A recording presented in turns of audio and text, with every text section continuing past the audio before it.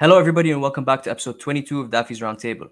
This week, we have our first returning guest on this show, Justin Smith from Palmetto Coast Exotics and the Herpetoculture Network. Last time he was on for episode 11 to discuss the Herpetoculture Network itself and all the podcasts he's working on.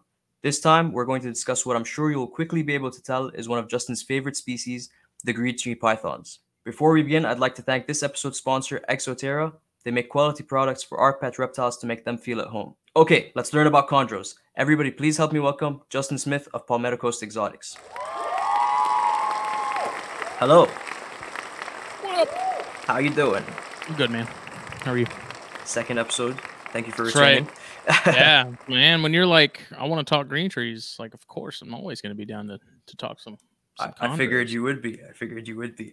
Yeah, man. They're a super interesting snake, and I know next to nothing about them.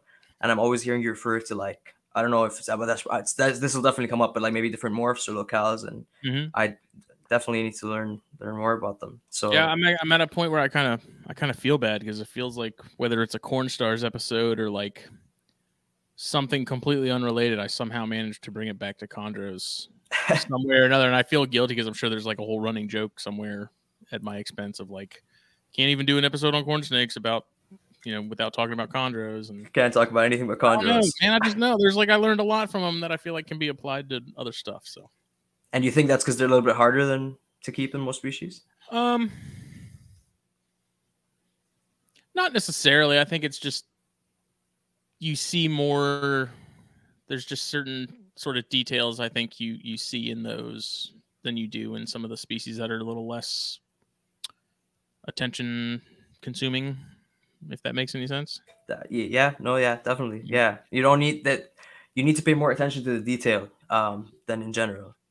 Yeah, yeah. There's a fine tuning sort of aspect. I think that corns and rat snakes and stuff don't necessarily require. So Yeah. I don't know. There's a lot of things I find sort of parallels to green trees and like the whole experimenting with trying to figure out what works as far as feeding and breeding and other stuff like that. You kind of learn to realize what you like.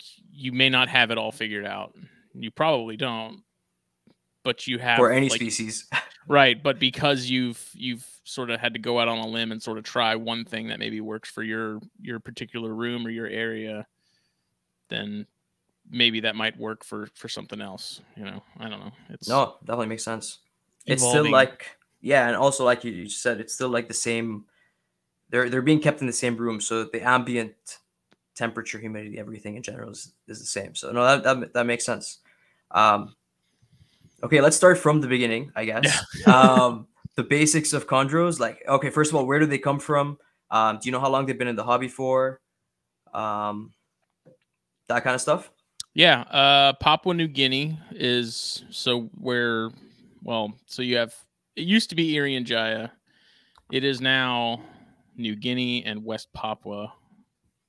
So it's basically split right down the middle, and it's this big landmass right above Australia. There used to be a land bridge there, so the top of Australia used to be connected to Papua New Guinea, and so that has been split right down the middle, pretty much, and pretty much we don't see anything in the hobby that comes from the right side of that. Which So is that is New Guinea. okay, yeah. Everything we get is from West Papua. Okay. So that's why like Irian Jaya carpets, they're now called Papuans or West Papuan carpets. All the chondros we see in the hobby, at least in the States, in Europe, who knows? Surely someone somewhere has paid someone enough money to get some stuff they're probably not supposed to have. Yeah. But left side, that's where you get all of the chondros we have currently on this side of the pond. So there's Awesome. those, and then the Iron Range. So in Australia, there's that one sort of that peninsula that comes out the top.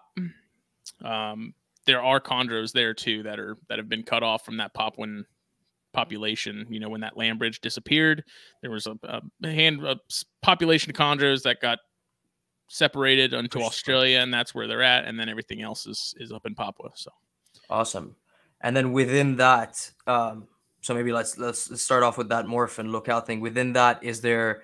So I hear you say like, I'm gonna probably butcher these names, Biax, Mm-hmm. Arua, that kind of stuff. Are those locales within Papuan? Yes. Okay. Yes. So, well, as of within the last, I don't know, 3 years, Daniel Natusch went out and did just a massive study of chondros on Papua, and it turns out, and it's something that a lot of us in the hobby, even before I got into chondros, everyone kind of suspected it was the case, but it turns out there's at least right now he only recognizes 4 subspecies. He said when I had him on the ChondroCast, like I could have gone. He said he could have gone a lot deeper than he did, Okay. and probably would have had verifiable results from that. But he's like, I just stopped where I stopped. So there's 4 subspecies currently, and if you look at that, so if Papua was split in half, if you take that west side of Papua and you put that into like 4 quadrants, so you split that down the middle and then you split it across, you have 1, 2, 3, and 4. That's kind of how the subspecies sort of fit into the way things are. And so like Biax, those are their own subspecies. So I guess those are kind of an exception because they're their own island, and that was never an island that was part of Papua. That was a volcanic island that appeared on its own over however many millions of years. And then you have your Arus, which are like the very southernmost group. That's an island itself at the sort of at the opposite end, if you're looking at a map. Those are, I believe, those remain Morelia viridis. Biax are Morelia viridis azurea. I don't Are know they why more I'm blue? blanking on this. Not necessarily. That's kind of the odd thing, is they're not. Okay. I mean, there are some that I have that have sort of a bluish hue to some parts of like the face and the belly and stuff, but as far as like bluish, not really. Okay. I believe to the top right quadrant, that is Morelia viridis utarensis. And then the bottom portion, I'm gonna look it up. Yeah, I could also do that on our pull up. I had the paper somewhere. That's very interesting. Yeah, I asked about if the Biax were the more blue because of Azurus from Dart Frogs. Right, it right. could have And nothing to do with it. I was just that's what you would think, but yeah. Small population in Australia. Are there different subspecies as well? no, those are still considered viridis. So those are Viridis. still considered in the same sort of clade as the Arus are. Okay. Let's see. So it's viridis, and then it's Morelia. Okay, so it's Morelia viridis, Morelia azurea, which is Biax, Morelia azurea utarensis, and then Morelia azurea pulcher. And so the utarensis is that top right quadrant.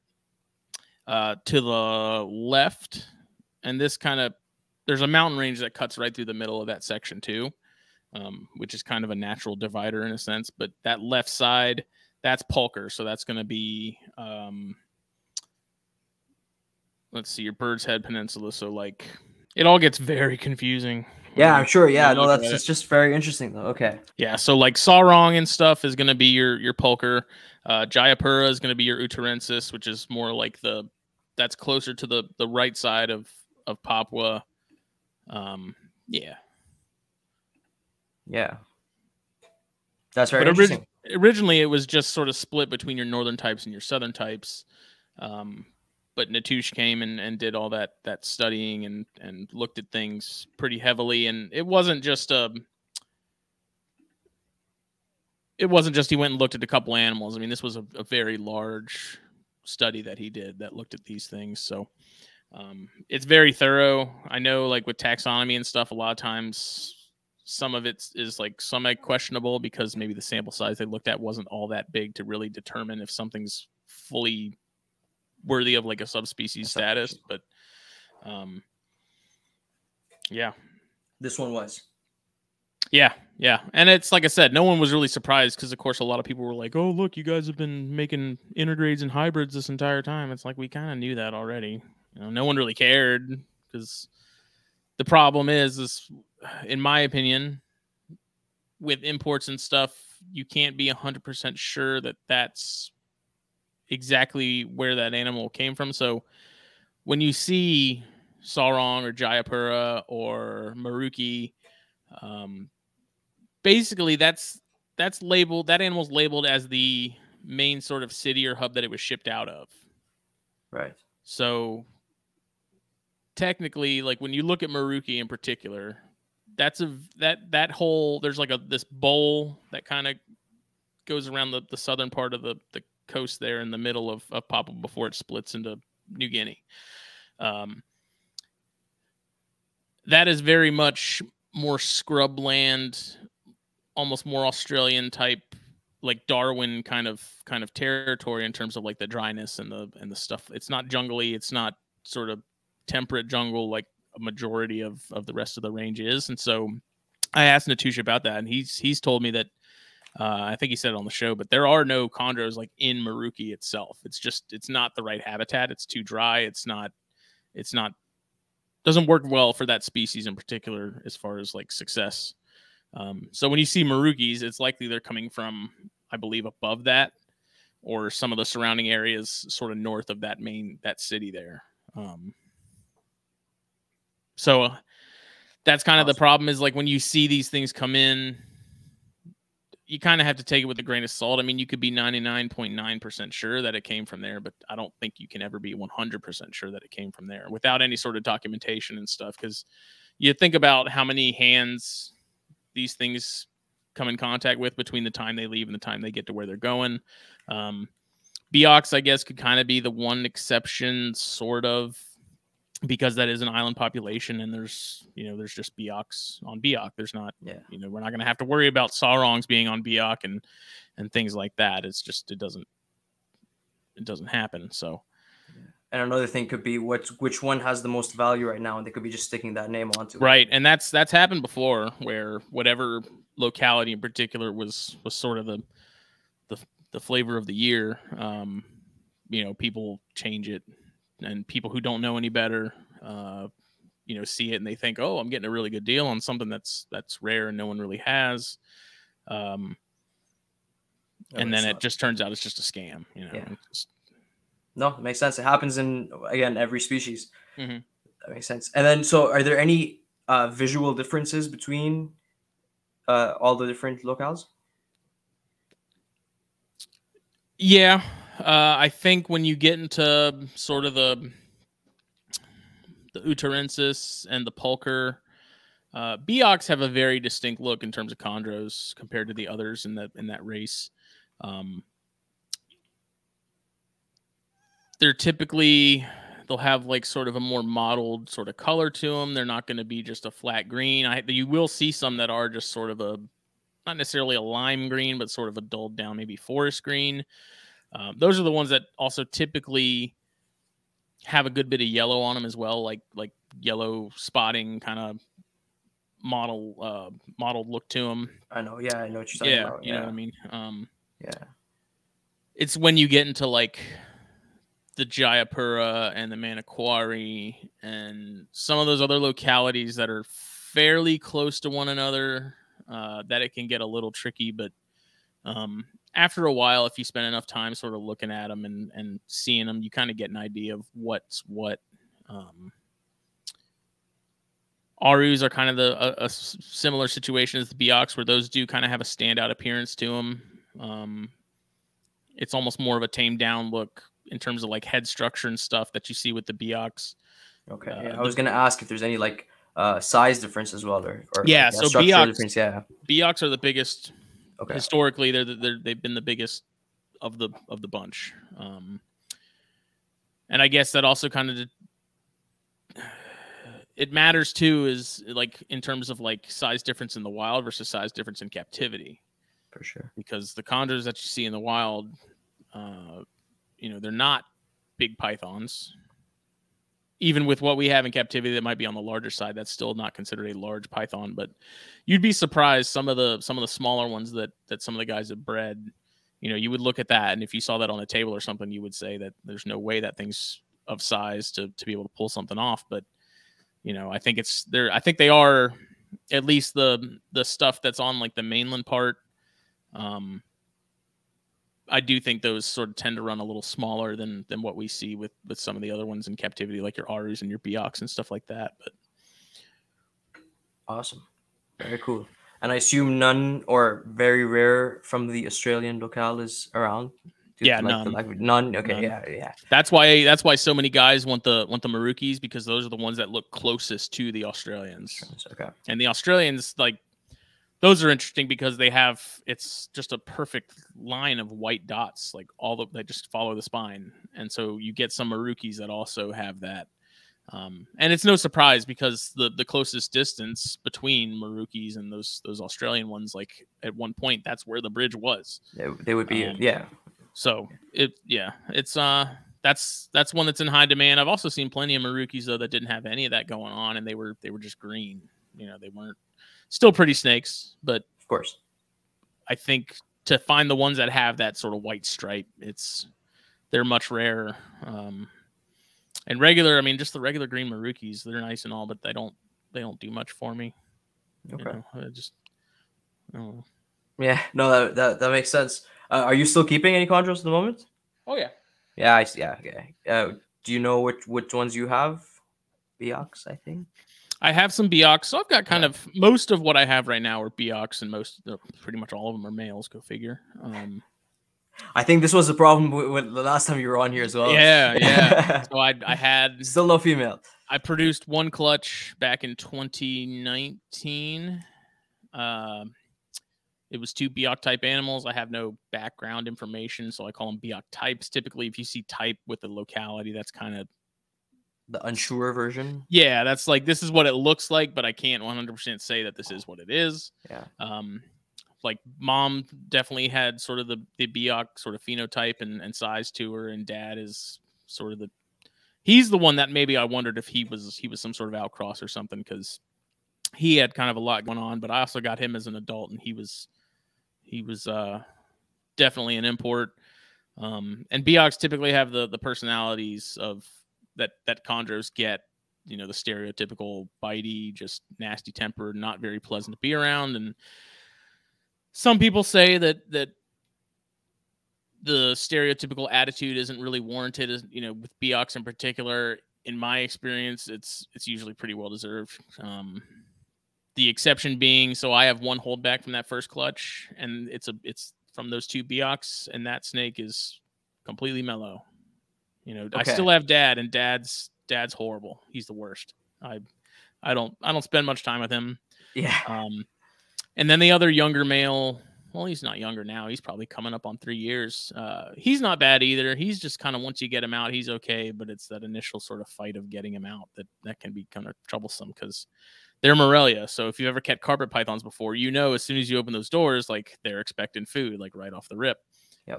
Chondros are no different. Like, I slide out those bins in that Cambro rack, and I'm almost always greeted with an open mouth, waiting That's for something. Awesome. Or, they'll see me in the room and they'll start caudal luring. So they'll move their tail around like a worm, expecting something to come by and grab it, thinking it's food so they can grab it. Okay. So that's actually one of the questions I had for you. Sorry to scoop you up. So Yeah. Not all green tree pythons are, I don't want to use the word aggressive, but very defensive, or like you can't get them to docile and handleable and all that. Yeah, no, I have some that, I have one in particular. I'm fairly certain it's a male. I just posted him on Instagram the other day. Like, he's one of those ones where if I open the tub, he's going for movement, whatever it is, doesn't matter if it's food or not, he's going to swing at it. But once he's out, like the chillest snake, no problems whatsoever. It's just that initial sort of Morelia feeding response of, like, quick, something's moving, it's food, grab it, bite first, ask later. Yeah.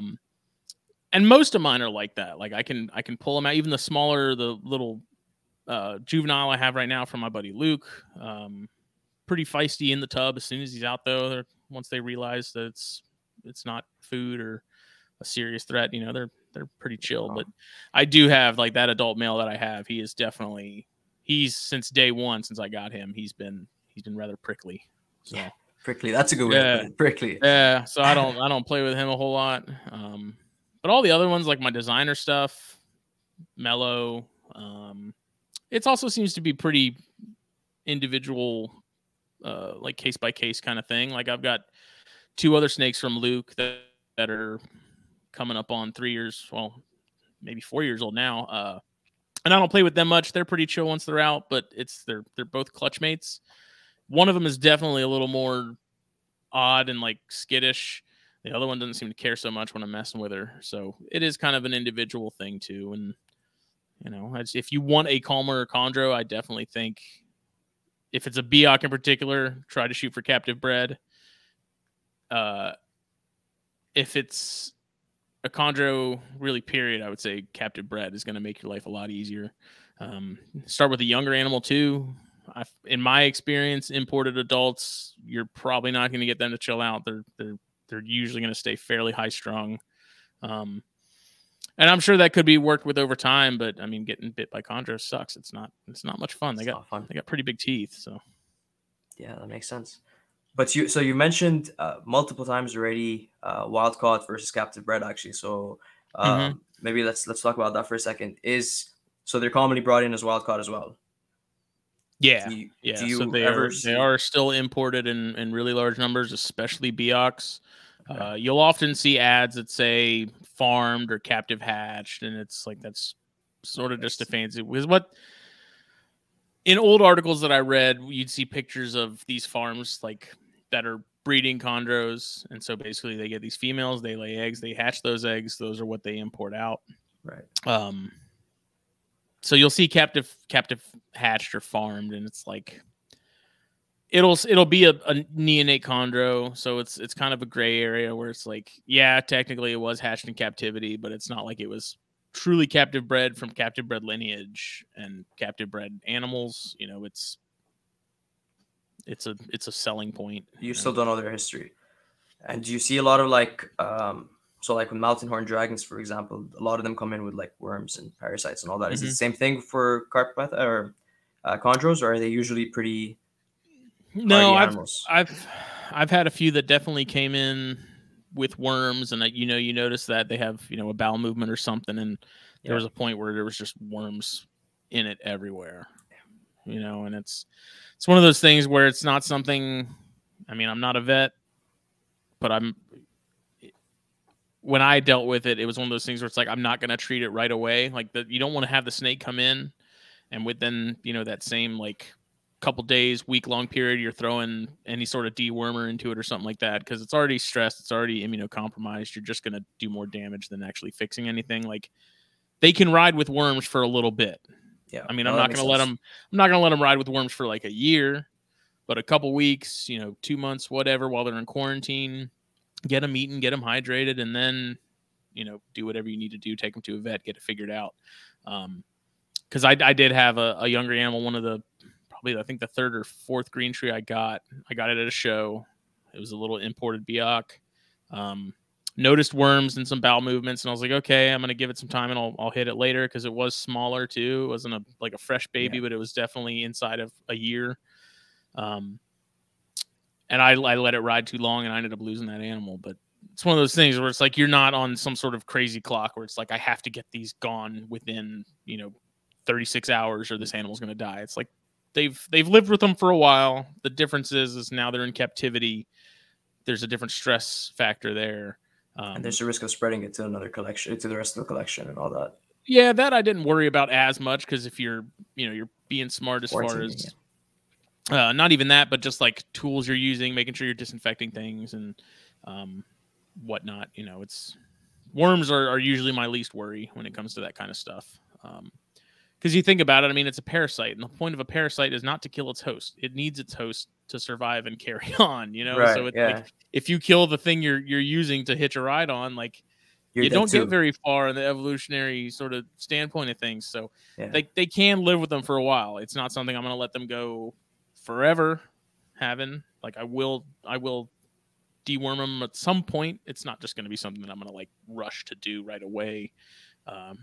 And I find that it's the same with Gonyosoma and Boiga and stuff like that. It's like if you rush to do that, those are already high strung species, especially when they're imported and they're brought in these larger numbers. It's like you just need to give them some time to get settled and eating and hydrated. and they already come in super skinny and super Yeah, stressed, like you yeah, said. That the dewormer could kill them instead of yeah, being yeah. anybody. Yeah, no, 100%. That definitely makes sense. Awesome.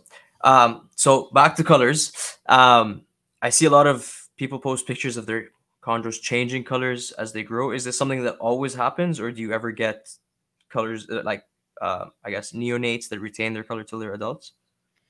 That also depends. You're not going to have one that comes out green. Okay. They're Ever. either depending on what locality it is you're dealing with, because you have some that'll have only yellow babies, at least that we know of. Yeah. Like Arus, there's never been a red baby documented from an Aru, at least in the US. I've heard some claims that it has happened, but who's to say? Yeah. Beox, you get a mix of red and yellow. From the same parents, like From the could could a same clutch clutch. be mixed? Yeah. Oh, Yeah, that's awesome. Okay. yeah. What I was told and what I found with my first clutch, if you have, like my female, if you can see an adult Biak, or some of the other localities for that matter, you can tell if they were with fairly decent certainty whether they were a red or a yellow neonate as adults. It's not 100%, but it's a pretty good indicator.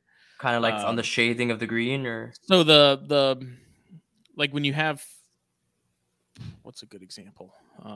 Like the Beox, they get these triangles that go, there's like a black line down the spine, and then there's these triangles that alternate down the back. Yeah. If those triangles are just like the outline of that and it's empty inside, that was likely a red neonate. If it's filled in with like a light blue, sometimes there's like this sort of like ghosting effect, I guess is kind of the word for it, where it's filled in a sense, even though you can sort of barely tell. That's typically a sign that it was a yellow neonate. that's very cool. And so like my female was a red and my male was a yellow. And I was told, and in my experience with that first clutch, they were all reds. If you have an animal that's red dominant, you're likely to get more reds than yellows. My entire first clutch was nothing but reds. So one of them was more dominant for red. Yeah, the female I think was the one who did it. So that's very interesting. And then where does the blue come in? It's not a color of a neonate. They grow into blue? Yeah, that also depends too. Because I mean, if you're dealing with like designer animals, you're likely, depending on the lineage and depending on what's going on, you may be more likely to see some of those blues earlier on. With something like sort of your standard Sarongs, Manoquaris, stuff that tends to naturally have a little more blue to it. I noticed that that seems to be kind of one of the last things that sort of comes in, at least on the dorsal, with that pattern, because you'll see neonates that have a pattern and it's darker in the red or the yellow, yellows in particular, and over like you'll see that it's more visible in the yellows, obviously, because it's a higher contrast. You'll see that brown or black pattern eventually turn into like this blue.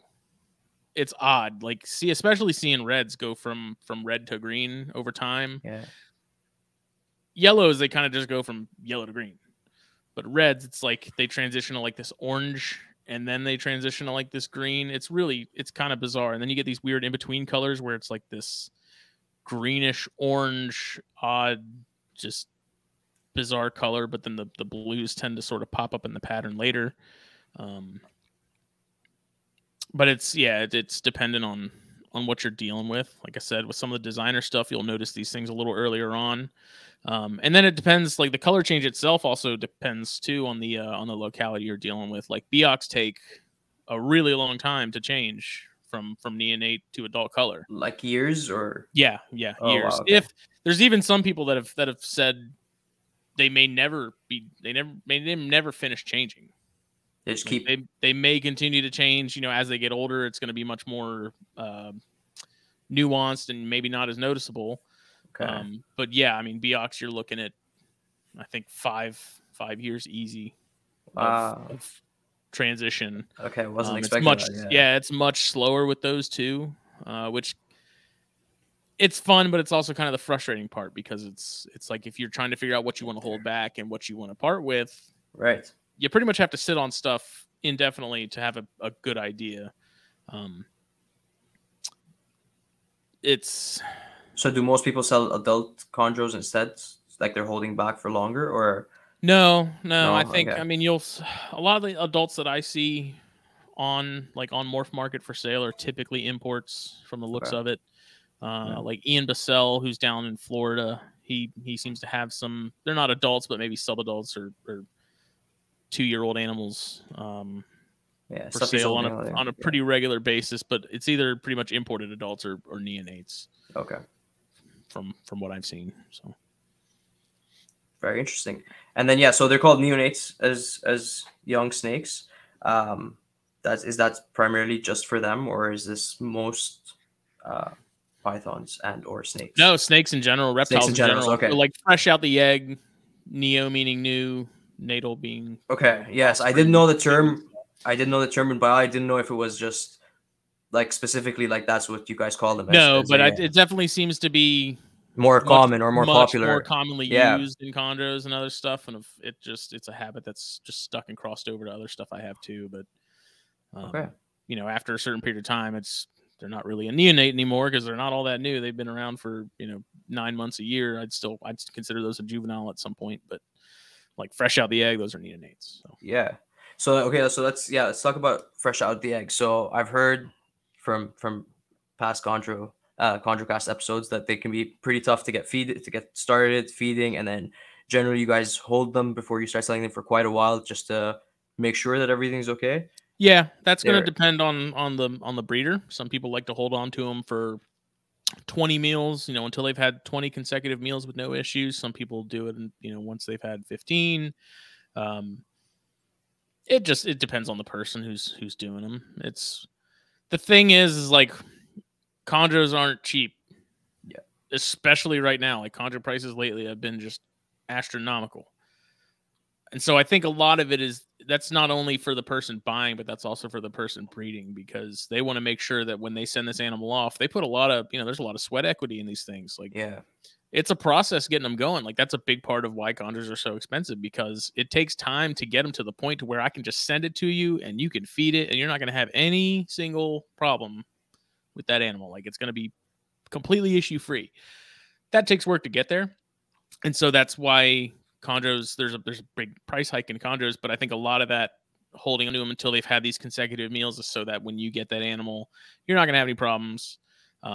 I can rest assured that you're not going to have any problems. And most chondro guys too also seem to be pretty good about, you get the animal, oh, it's not eating. Okay, we'll give it some time, try it again. It's not eating again. Okay, and then they ship it back to the breeder.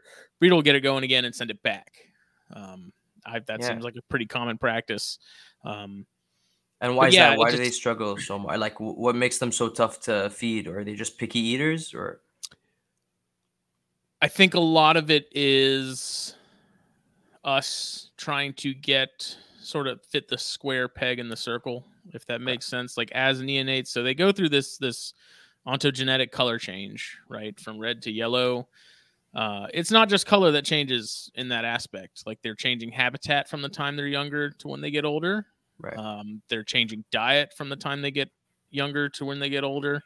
It's like a complete shift. And so when we're trying to feed them pinkies and sort of mammalian diet at a younger age like that, the likelihood that they're eating that in the wild is probably pretty slim, where a lot of people are fairly certain that they're eating small skinks, small frogs. There's like one documented case of someone finding one eating a moth. Interesting. Which makes sense. I mean, they're tiny. They're tiny when they come out of the egg. Like when I first hatched mine, I mean, the eggs themselves I was expecting to be a lot smaller, because you see pictures online, but they're all like super close up, and so you kind of you don't know. You think that it's a bigger size egg than it is, but I mean, honestly, I don't think mine were really any bigger than a corn snake egg. Which, side note, is another interesting thing that I saw, because at the same time I had my clutch, Jake just had his first clutch of Papuan carpets. Okay. And oddly enough, the Papuan carpet was like half the size of my female chondro. She only laid 8 eggs. My female chondro was like twice the size of that Papuan. She laid 16. And the which eggs were almost bigger? The Papuan carpets. Like, the chondro eggs were almost half the size of, like, you could fit 2 of those chondro eggs in one of those Papuan eggs. is really bizarre because it's like that's a smaller snake that lays huge eggs. This is a bigger snake that lays a ton of smaller eggs. I don't even know where I was going with that, but no, that's interesting. So the babies, were the carpet babies bigger than the chondro babies as well? Yeah, That's by a crazy. long Okay, shot. Like those babies came out tiny. I initially weighed them all, and I think the smallest one that came out, I want to say, was like 4 grams, and the biggest I think was. I was not expecting maybe 7 or 8. Yeah, man. Yeah, that's like baby gecko size. That's crazy. Yeah. Okay, they're small, and what do when you you look to get at them them, started? Yeah, no, sorry, go ahead. Yeah. When you're looking at them that tiny, it's like you look at even like a day old pink, and you're like, this is still a pretty big meal. Yeah, you know, it's pretty large. So I initially, when I first hatched mine, I was like, I'm not gonna try scenting with anything. I'm gonna see what I can get going right off the bat. Yeah. Which turned out to be like, I think 2 out of the 8, I think, that hatched. And I kept putting it off, scenting, because for whatever reason, and here's another weird aspect of chondros that just doesn't make sense, is like as babies, they're not eating birds. Even as adults, they're not really eating birds that often. Like that's a big misconception, is that chondros eat a lot of birds. Like the studies they've done, what they do is they hang out in the tree during the day. At night, they go down to the trunk of that tree, wrap themselves around it as an anchor, and they just sit on these little trails where like mice and stuff move around, and they just wait. And if they don't eat, sun comes up, they go back up to the top of that tree, hang out. Next night, same thing until they get a meal. So they're not primarily bird eaters. I thought they were. Okay, cool. Unlike emerald tree boas, which are kind of those are known to eat more birds, but chondros, yeah, I think the bulk of what, like, it's not that they won't eat birds, it's just the bulk of their diet that they found in specimens in the wild was largely mammalian, like rodent like stuff they have there, not necessarily rats per se. I forget exactly what species they have, but rat-ish kind of animals. Something squirrels, something hamsters. Right. Yeah, for sure. Yeah. And so for whatever reason, if you put chick down on these pinkies, like you pinch off some of the down off a frozen chick and you make like a little mohawk on the pinky, they go nuts for it. Like when I first tried feeding, none of them would take just straight pinkies. And I was like, I tried braining, I tried, scenting with some other stuff, I think, before I finally just bit the bullet and bought some chicks, frozen chicks. And as soon as I put down on there, I went from like having like, I think 2 of them eat maybe 2 or 3 times on a consistent basis to like every single one of them just nailed it. Like it was almost like the switch had flipped. Like all of a sudden they knew how to eat. Like before it was like, I'm going to strike at it. I think it's something trying to get me. I don't want anything to do with it. It's not food, whatever. You put the down on there though, man, and it was like instantaneous. It was like they had been doing it the entire time. And it's so odd because at that size, they're not eating birds. I mean, maybe if they somehow happen to be in the vicinity of like a small bird nest that's closer to the ground, because when they're babies, they're not up high in trees. They're in like very low-lying shrubbery kind of stuff. But for whatever reason, it works. I was gonna say maybe like grouse or something that's laying their eggs on the floor, or maybe they have kiwi. Who knows? Or something over there, and they're eating birds on the floor. That's very interesting. Or maybe it is like not the down itself, but the feeling of having fuzz or fur rather than just skin. Yeah. I don't know. That is super interesting though.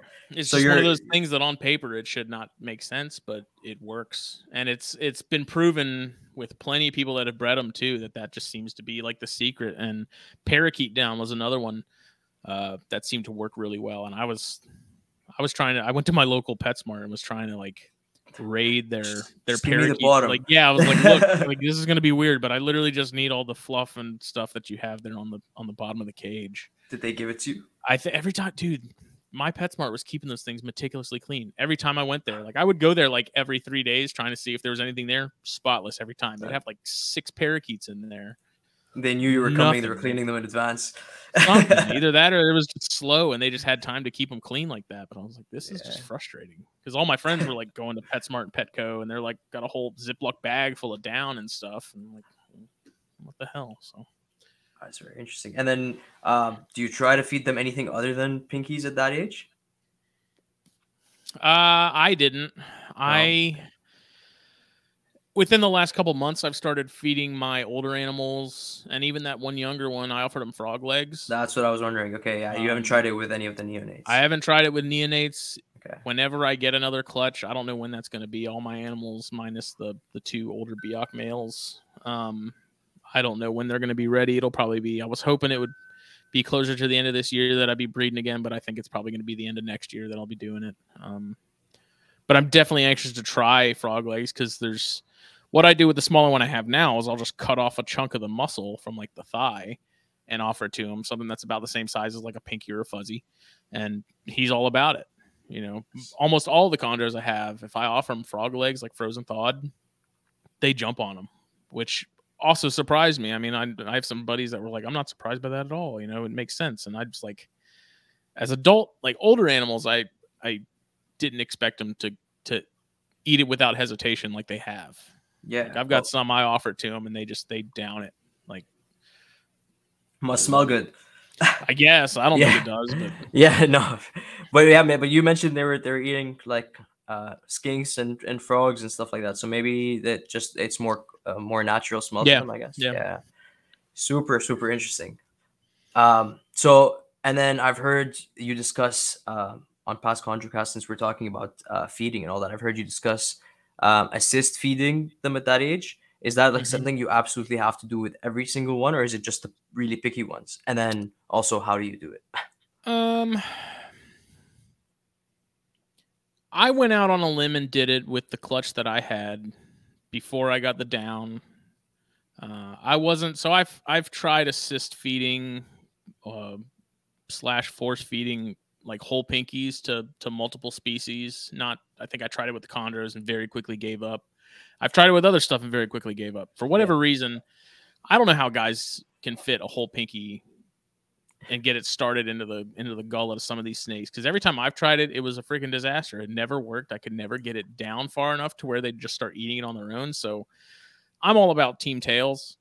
So Okay. I was just cutting off like I breed my own feeders, so I'd freeze, you know, a bag or a batch, and I was at the point where I would just cut the tails off before I froze them. They were dead, they were euthanized humanely and everything like that. I wasn't cutting them off live mice and then freezing them in the freezer. Yeah. And so I just cut the tails and freeze those separately just to have them because I mean you're not taking anything away from the bigger animals that are eating the whole mice, you know. So um, I was just doing tails, and I did this with the Boiga cyanea and stuff too. I think I probably did it with some corns or some bears that were being stubborn feeders, but the tails are just so much easier because if you cut them at like a little beveled edge, kind of gives you a little wedge to sort of open the mouth, and it'd be wet, so there's some sort of lubrication to it. And I'd grab them very gently, at least with baby chondros in particular. Uh, you have to be super. They're very delicate when they're tiny like that. Um, Yeah, I'd be worried of crushing them.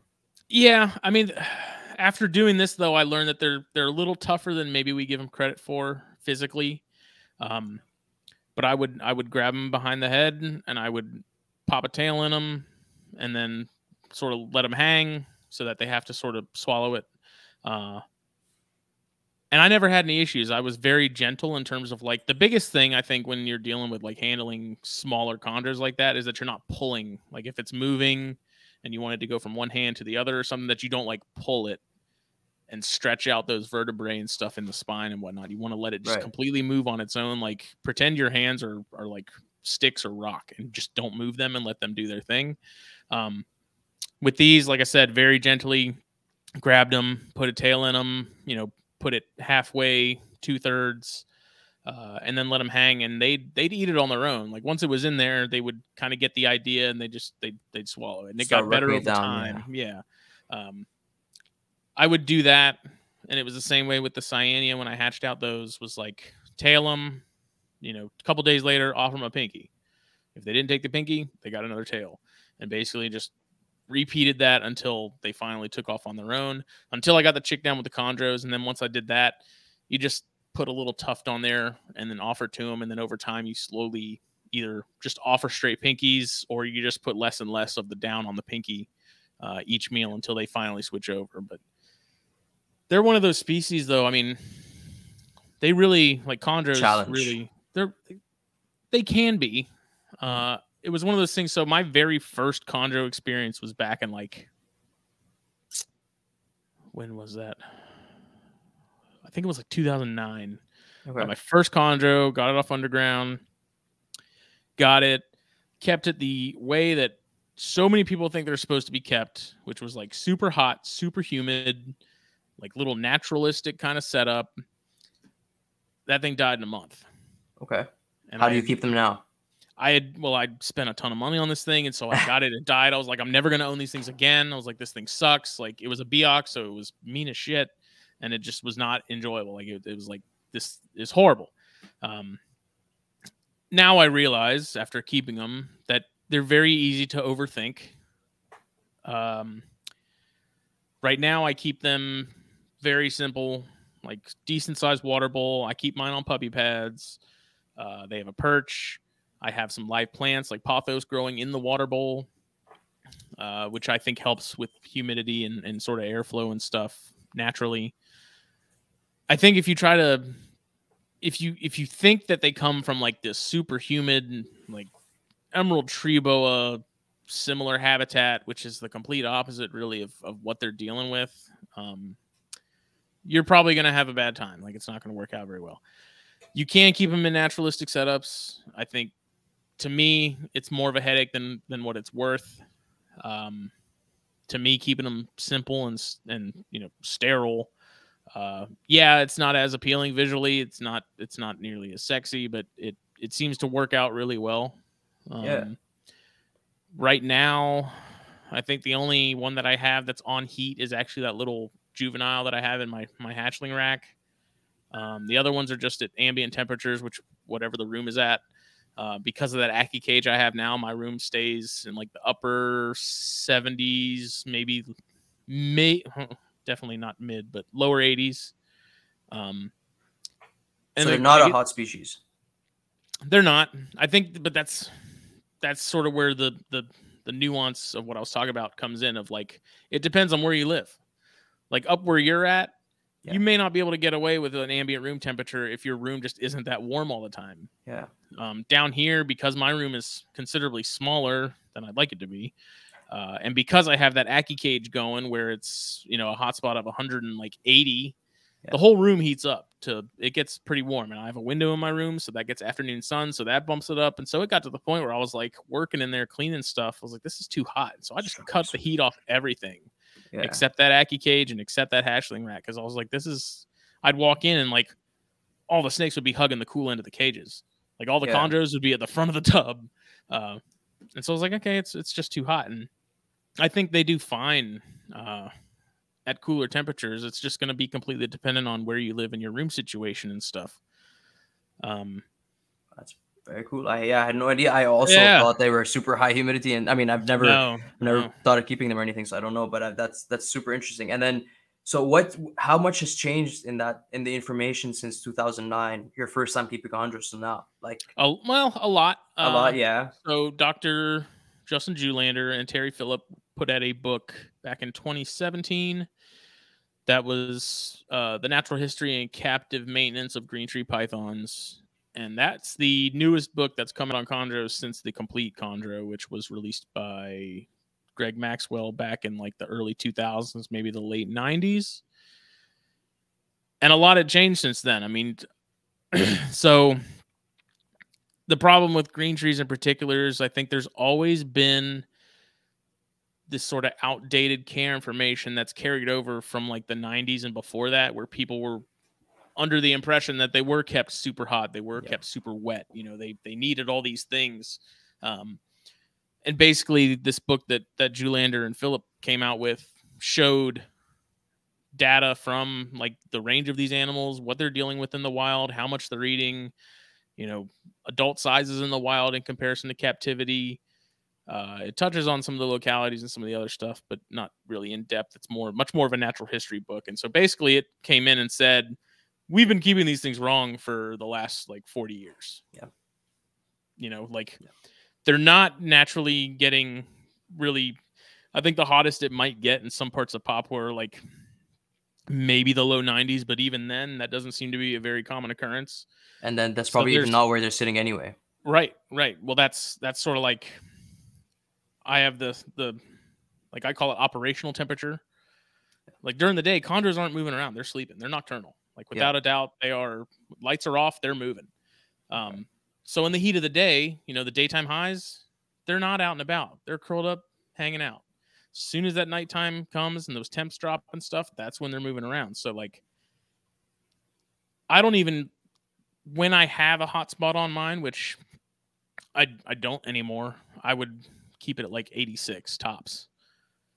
And even then, sometimes I think that would almost be a little too warm. But I'm in the southeast U.S., so heat and humidity is rarely a problem down here.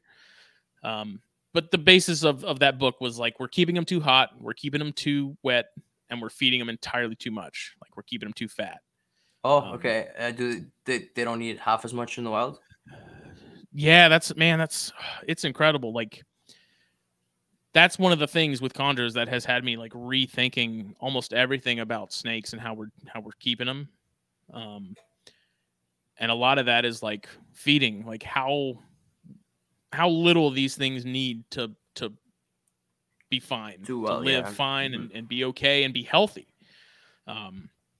They found, they've done necropsies on chondros that hadn't eaten in a year, and the fat stores on those things was unreal. Wow. Like they literally don't they run on nothing, Okay. Yeah.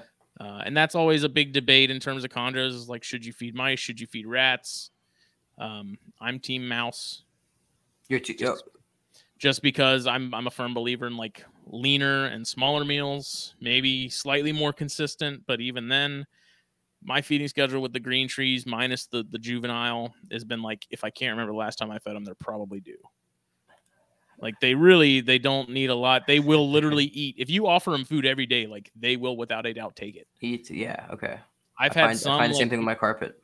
Yeah, exact same thing. Like Yeah. I've fed my holdback Biak, literally gave it like a frog leg or something, and it goes right back to the perch and starts caudal-luring again. It's like I literally just fed you. Like what the hell? Like they will eat every time you give it to them, and it's because they're biologically programmed to never pass up a meal. Right. Because in the wild, they're not eating much. They're striking out all the time, with hunting and ambush, waiting in ambush and stuff like that. So when the opportunity comes, you gotta they're gonna take advantage of it every time you give it to them. And it's one of those species too, where kind of like with what I dealt with crested geckos, it's like, it's super easy to get them to gain weight. Get them to lose weight without just flat out starving them indefinitely. It's freaking impossible. Yep. It's not going to happen. And that's sort of one of the things. I was actually talking to my buddy Luke and David Brahms.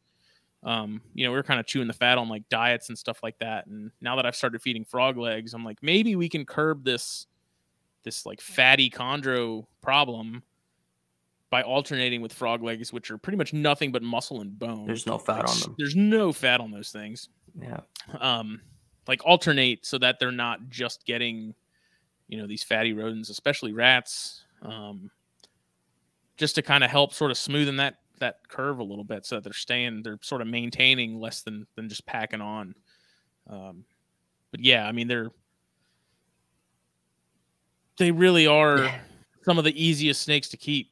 Like they get overthought, like they get cared to death is kind of what I've called it. Is like people worry about killing them so much that they end up killing them because they're worried about killing them, And it's one of those things where it's like they're a snake that does great if you kind of just forget they exist. Like if you put them in your room and you just kind of ignore them, they do phenomenally. They thrive on negligence. They do. No, that makes sense. I love them. They're not exciting snakes to keep. If you're looking for something that's active and sort of doing stuff, these ain't it. They are always out, which is nice. Like they're always perched and hanging out. So for display, they're excellent. Species, It doesn't get much better than that, honestly. Yeah. But in terms of like something that's sort of like more interactive, like a Brettles python or a carpet, they're not exciting snakes. They are fairly boring, but they make up for it in appearance. So yeah, like you said, it's a good thing they're pretty. Yeah. Awesome. Well, I that's pretty much everything I had written up, like questions written up for you. But I have heard you mention caught luring a few times, so maybe we'll wrap up with that.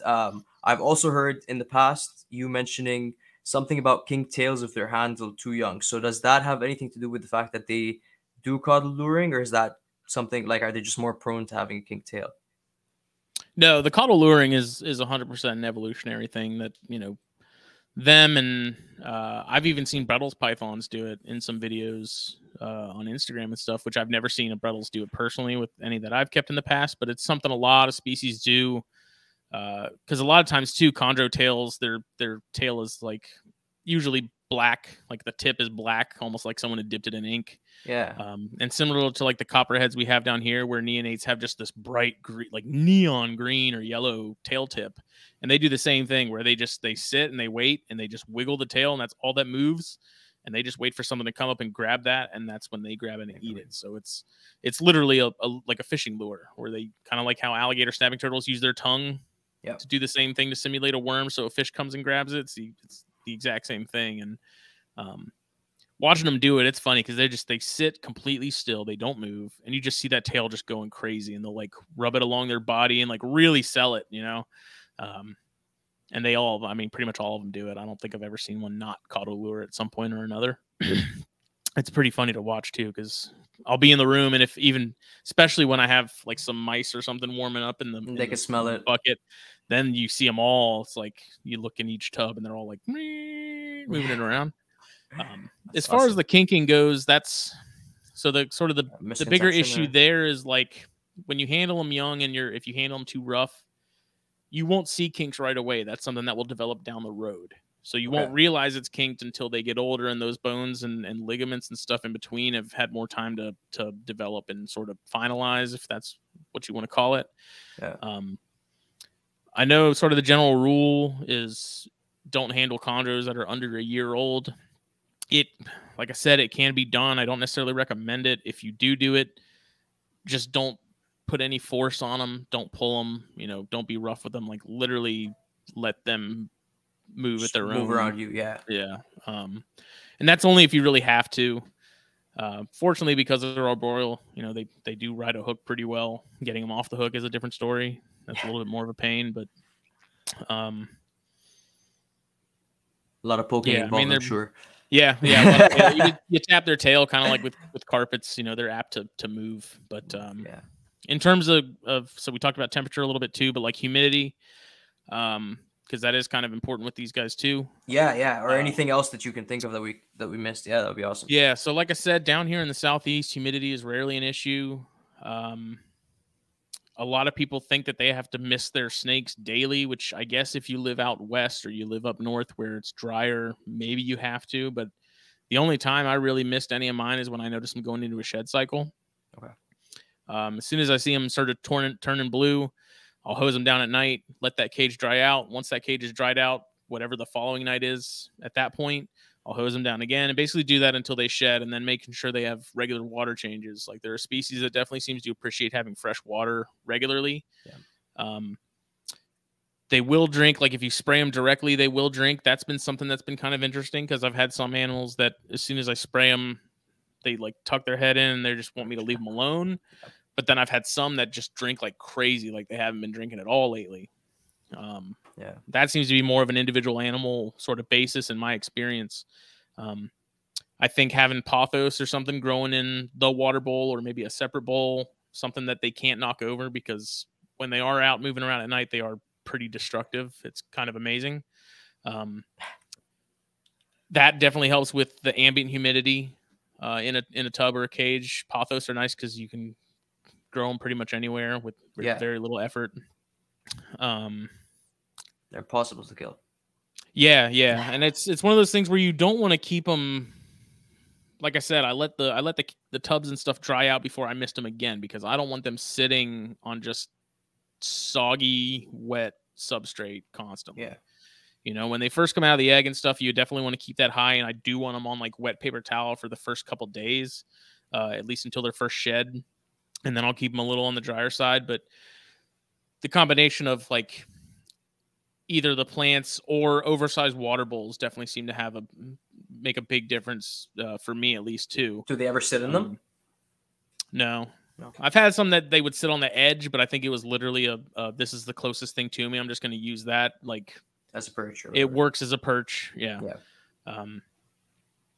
Babies, like hydration is definitely an important part for them, as far as like bowel movements are super infrequent. Like that is one of the nice things, is unlike colubrids, unlike your rat snakes and stuff, like these guys don't go often.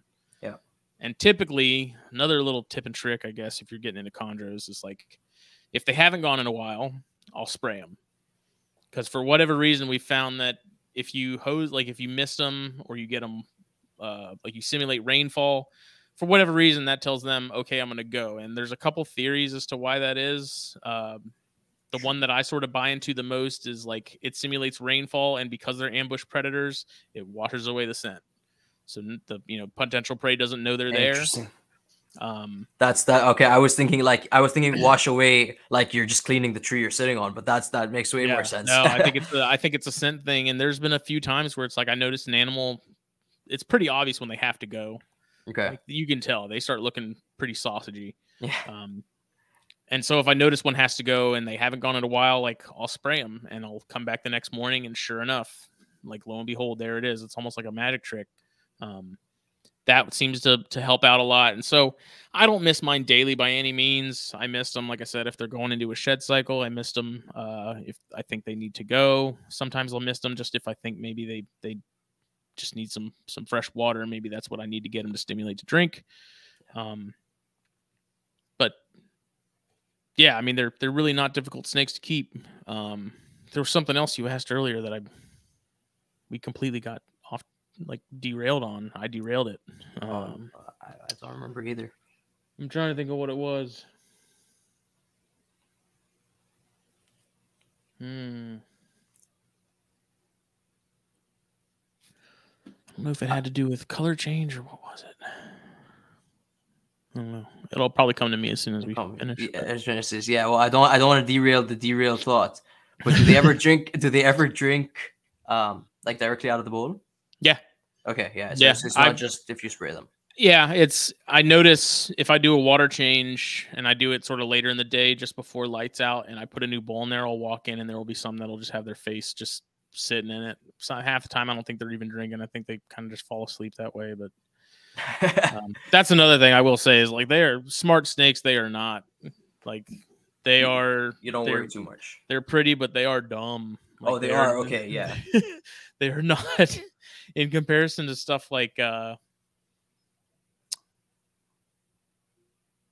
My rhino rats and some of the other stuff where like you can tell they're watching you and sort of the gears are turning. There's chondros, it's kind of like a, hey, I see something moving. I'm going to see if it's food or not. Like, and then I'm going to go back to sleep. Yeah. I've had some that completely missed the mouse on the forceps and grabbed the puppy pad and wrapped it.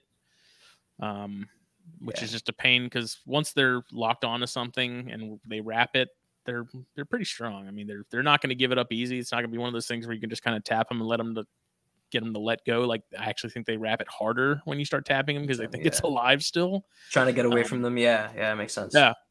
So I mean, that's one thing too that like a quick tip is like if you're going to feed them with forceps, don't hold it below them. Like don't put the mouse between them and the floor of the cage because they are pretty accurate most of the time, but like I've said, I've had on multiple occasions, whether it's a smaller animal or a larger animal, like they grab the paper towel, they grab the puppy pad, and it's either they've completely missed the mouse or they've grabbed both the mouse and the pad or the substrate.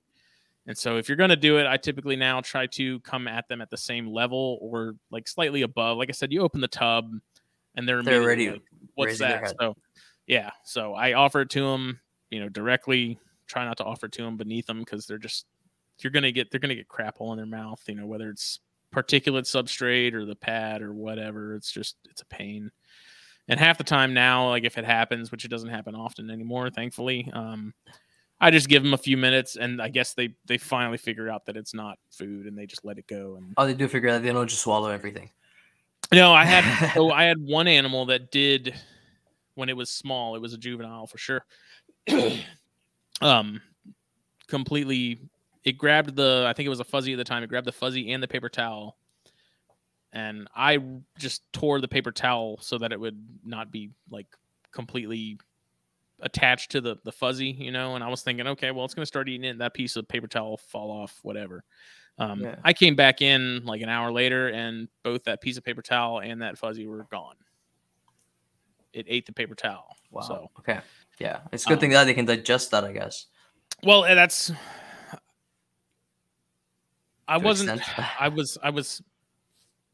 At first, I was like, crap, this snake's going to die. Like, it just ate this. It's not going to be able to pass it. It's not going to digest it. It was a big piece. Yeah. Okay. I think it was like the whole piece itself was like was probably about the size of like 3 quarters. Okay. Like US quarters. Yeah. Yeah. And so I was like, okay, well, I mean, I'm going to see what I can do. And I left it be for a couple of days. I was like, this could go either way.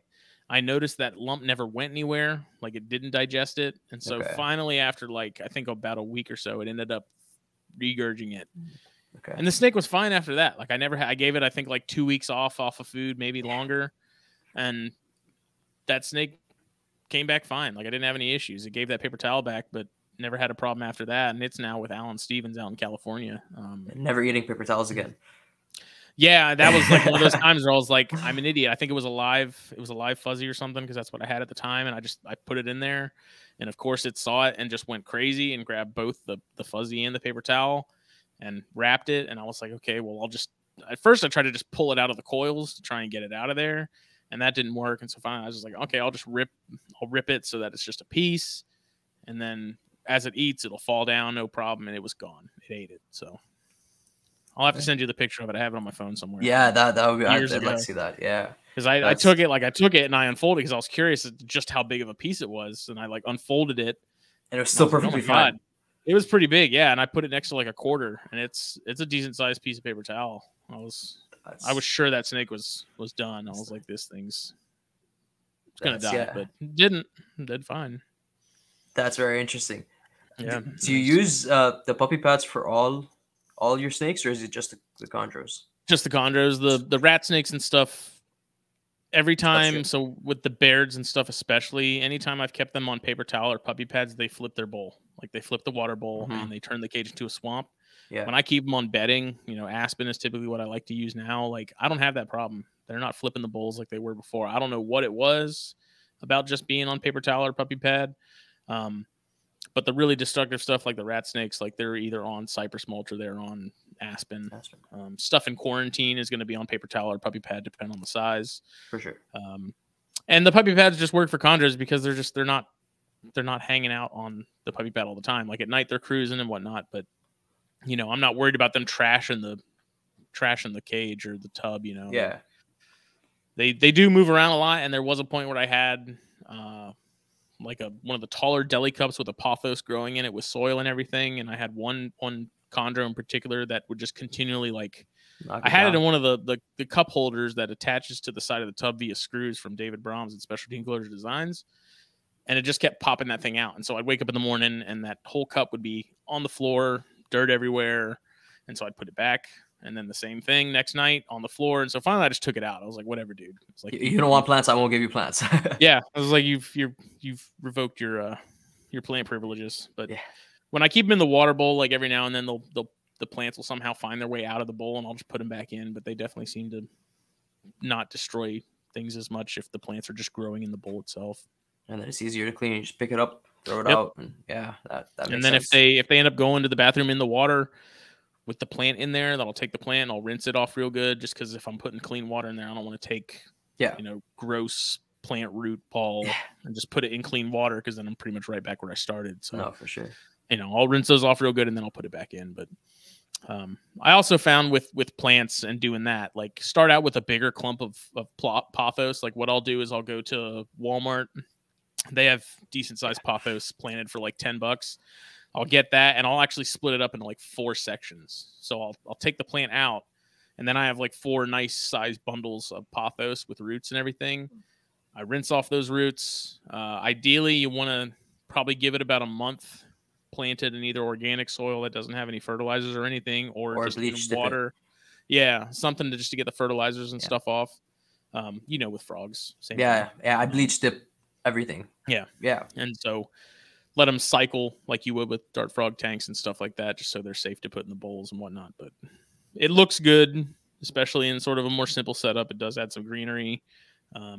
Like I said, it does seem to bump up the ambient humidity a good bit, and it just gives the cage a little more depth and pizzazz. pizzazz. It's not just a puppy pad with a perch, which No, 100%.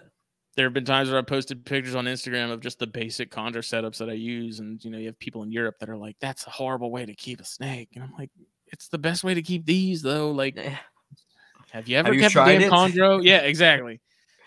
Yeah, that's I like that's going to be my catchphrase at some point. It's like, have you tried it? Okay, come back. Yeah. Oh, that's awesome. It can be done. It's just one of those things. With naturalistic setups, I just feel like you're creating more headaches for yourself. Yeah, personally, I'm team naturalistic setups, but I've never tried chondro, so I don't know what way I'd go with that. Yeah, just from the aspect of as crazy as they get with food and the response and like mouthfuls of substrate and maintaining good humidity and good temperatures. That won't kill the plants. Like it can be done. It's just people. Like I said, I think people just assume that it has to be like this hardcore jungle, super hot, super humid, like blowout of a naturalistic setup. And they're much more temperate than that. Like where they come from is nothing like what Emerald Tree Boas experience. It's much cooler than that. And on the temperature front too, there's in that book from Julander and Phillip, I think they mention people finding chondros when it was like 55 degrees in Papua, and they were actively hunting. Yeah. Okay. And there's been a few times where mine got on the colder side, and they do find like the room would dip into the upper mid 60s, and they do find like they don't seem to care. Like they seem to do, in my opinion, I think they do better at cooler temperatures than they do hot. And that just goes back to that operational temperature thing. It's like they're not operating when it's the hottest; they're operating when it's the coolest. That makes sense. Yeah. So. Yeah. So all in all, would you recommend chondros for people or would you recommend them as a pet? I already know what you're gonna say. Yeah. It's one of those things. Would I recommend them as a first snake? Probably not. It can be done. My buddy Luke, who has a handful of chondros now, his first snake was a chondro, and he's done phenomenal with them. It's making sure you're obviously doing your research. That's kind of a given, but ask around. A lot of people that are keeping chondros on like a serious level, everyone kind of does it the same way. There's just mild variations to how maybe they're doing it, and that's going to be dependent on where they live in the country. But that book from Julander and Phillip, you can get on Amazon, I think still. I 100% is one of my favorite books. It's worth every penny. You could get the Maxwell book too. So there was sort of this debate at one point about should I get the Maxwell book or should I get the Julander Phillip book? And my answer was like, just get both, because there's still relevant information in the Maxwell book. For sure. I just consider the Julander and Phillip one sort of the updated version that's much more in line with how they should be kept in captivity. And that whole book sort of changed my outlook on how we keep things in general. Like natural history, I'm a firm believer of like, screw a care sheet, go look up a scientific paper on how people are finding these things in the wild, and like, what are they finding that they're eating in the gut content? Like, what are they doing? How much rainfall are they getting in their natural habitat? Their range, what's the weather patterns looking like in their range, and like, do your best to sort of accommodate to that. Care sheets are fine and all, but they're entirely too basic, I think, to fully get the job done. I think if you look at things like natural history, it's going to make your life a lot easier because you're much more in tune with what's actually happening, what they're physiologically built to do. I absolutely agree. That's how I go about doing things as well. And there's actually the book. Speaking of books, there's actually the book you posted on the review on the Herpetoculture Network the other day that I'm looking to pick up. That it sounds like it's going to be an interesting read. Which one was that? I can't remember the name of the author or anything. The history of the hobby, basically. Oh, Dragon Traders. Yeah, that's the one. Yes, Dragon Traders. Yes, such a good book. Like, yeah, I am blown away at how detailed that was. Because I mean, that book literally starts, I think, in like the 1800s, Okay. Wow. like late 1800s, like, well, maybe early 1900s. But either way, I mean, like the amount of detail and research that Michael Berger had to do to get that book together is just astonishing. Yeah. Because it literally starts those early 1900s and like the days of like traveling circuses and stuff like that, Goes all the way up. all to the now. way up until now. And Yeah, I need to read it. I need to read it again. Like it's such a cool book. When I saw that was coming out, I was super excited, and I meant to have Michael Berger on the show, around the time it came out, but he was already on a handful of other podcasts. And I usually, if that's the case, I'll try to space them out. So we're not asking the same questions and stuff that everyone else already has. And that makes sense. I also wanted to read the book before I, wanted to have him on the show and have some sort of idea of what it was about. But Seems you finished it pretty fast. Yeah, I fully recommend it. There's even a 2 or 3 page section on the Okatee Hunt Club, which is right here in my area. That's where like all the smoking hot corn snakes originally came from back in like the 50s and 60s and stuff. So that's awesome. I thought that was pretty cool. Yeah. Still need to get out that way with Jake. We keep talking about going and road cruising out there. It just hasn't happened yet. Let me know when how that goes. Yeah. If it ever happens. Yeah. No, that I bet you see some pretty cool stuff down there. South Carolina's got the best corn snakes in the world, man. No one can change my mind on that, especially the ones here. And that's why you live there. That's right. Awesome. Okay. Well, Smitty, Justin, thank you very much for coming on, man. Can you let everybody know where you can find you? Palmetto Coast Exotics on Instagram and Facebook. We have a YouTube channel. It's the Herpetoculture Network. That was originally like the Palmetto Coast one, but I just switched it over. I still add videos in terms of like my collection and stuff I'm doing there. So there's that. Herpetoculturenetwork.com. I've been trying to add some articles to that slowly but surely. Herpetoculture Network podcast. So Chondrocast, Corn Stars, the Herpetoculture podcast, Snakes and Stogies, Lizard Brain Radio, all that good stuff anywhere podcasts are found. And a man of many talents. Yeah. No, that's awesome. And I'll have all of those, every single one of them in the show notes. Go check out all those podcasts. I've binged them all at this point, so they're all incredible. Yeah, thank you very much for coming on, man. I really do appreciate it. And I apologize to anybody listening if I completely butchered locality stuff in the beginning and scientific names and whatnot. I know it's the internet. A lot of people like to nitpick over a lot of stupid small stuff, but it is what it is. I personally wouldn't know if you did, so you're good. No, that's awesome. Yeah, I pronounce it. Well, are you main pronunciations or just general information? A little bit of both. Yeah. Okay. Yeah. I butcher both all the time as well. Sweet. I'm Daffy's Reptiles on all social media platforms. Daffy's Roundtable for the podcast again on all streaming platforms. We'll see you on the next one. Thanks, guys. Thank you.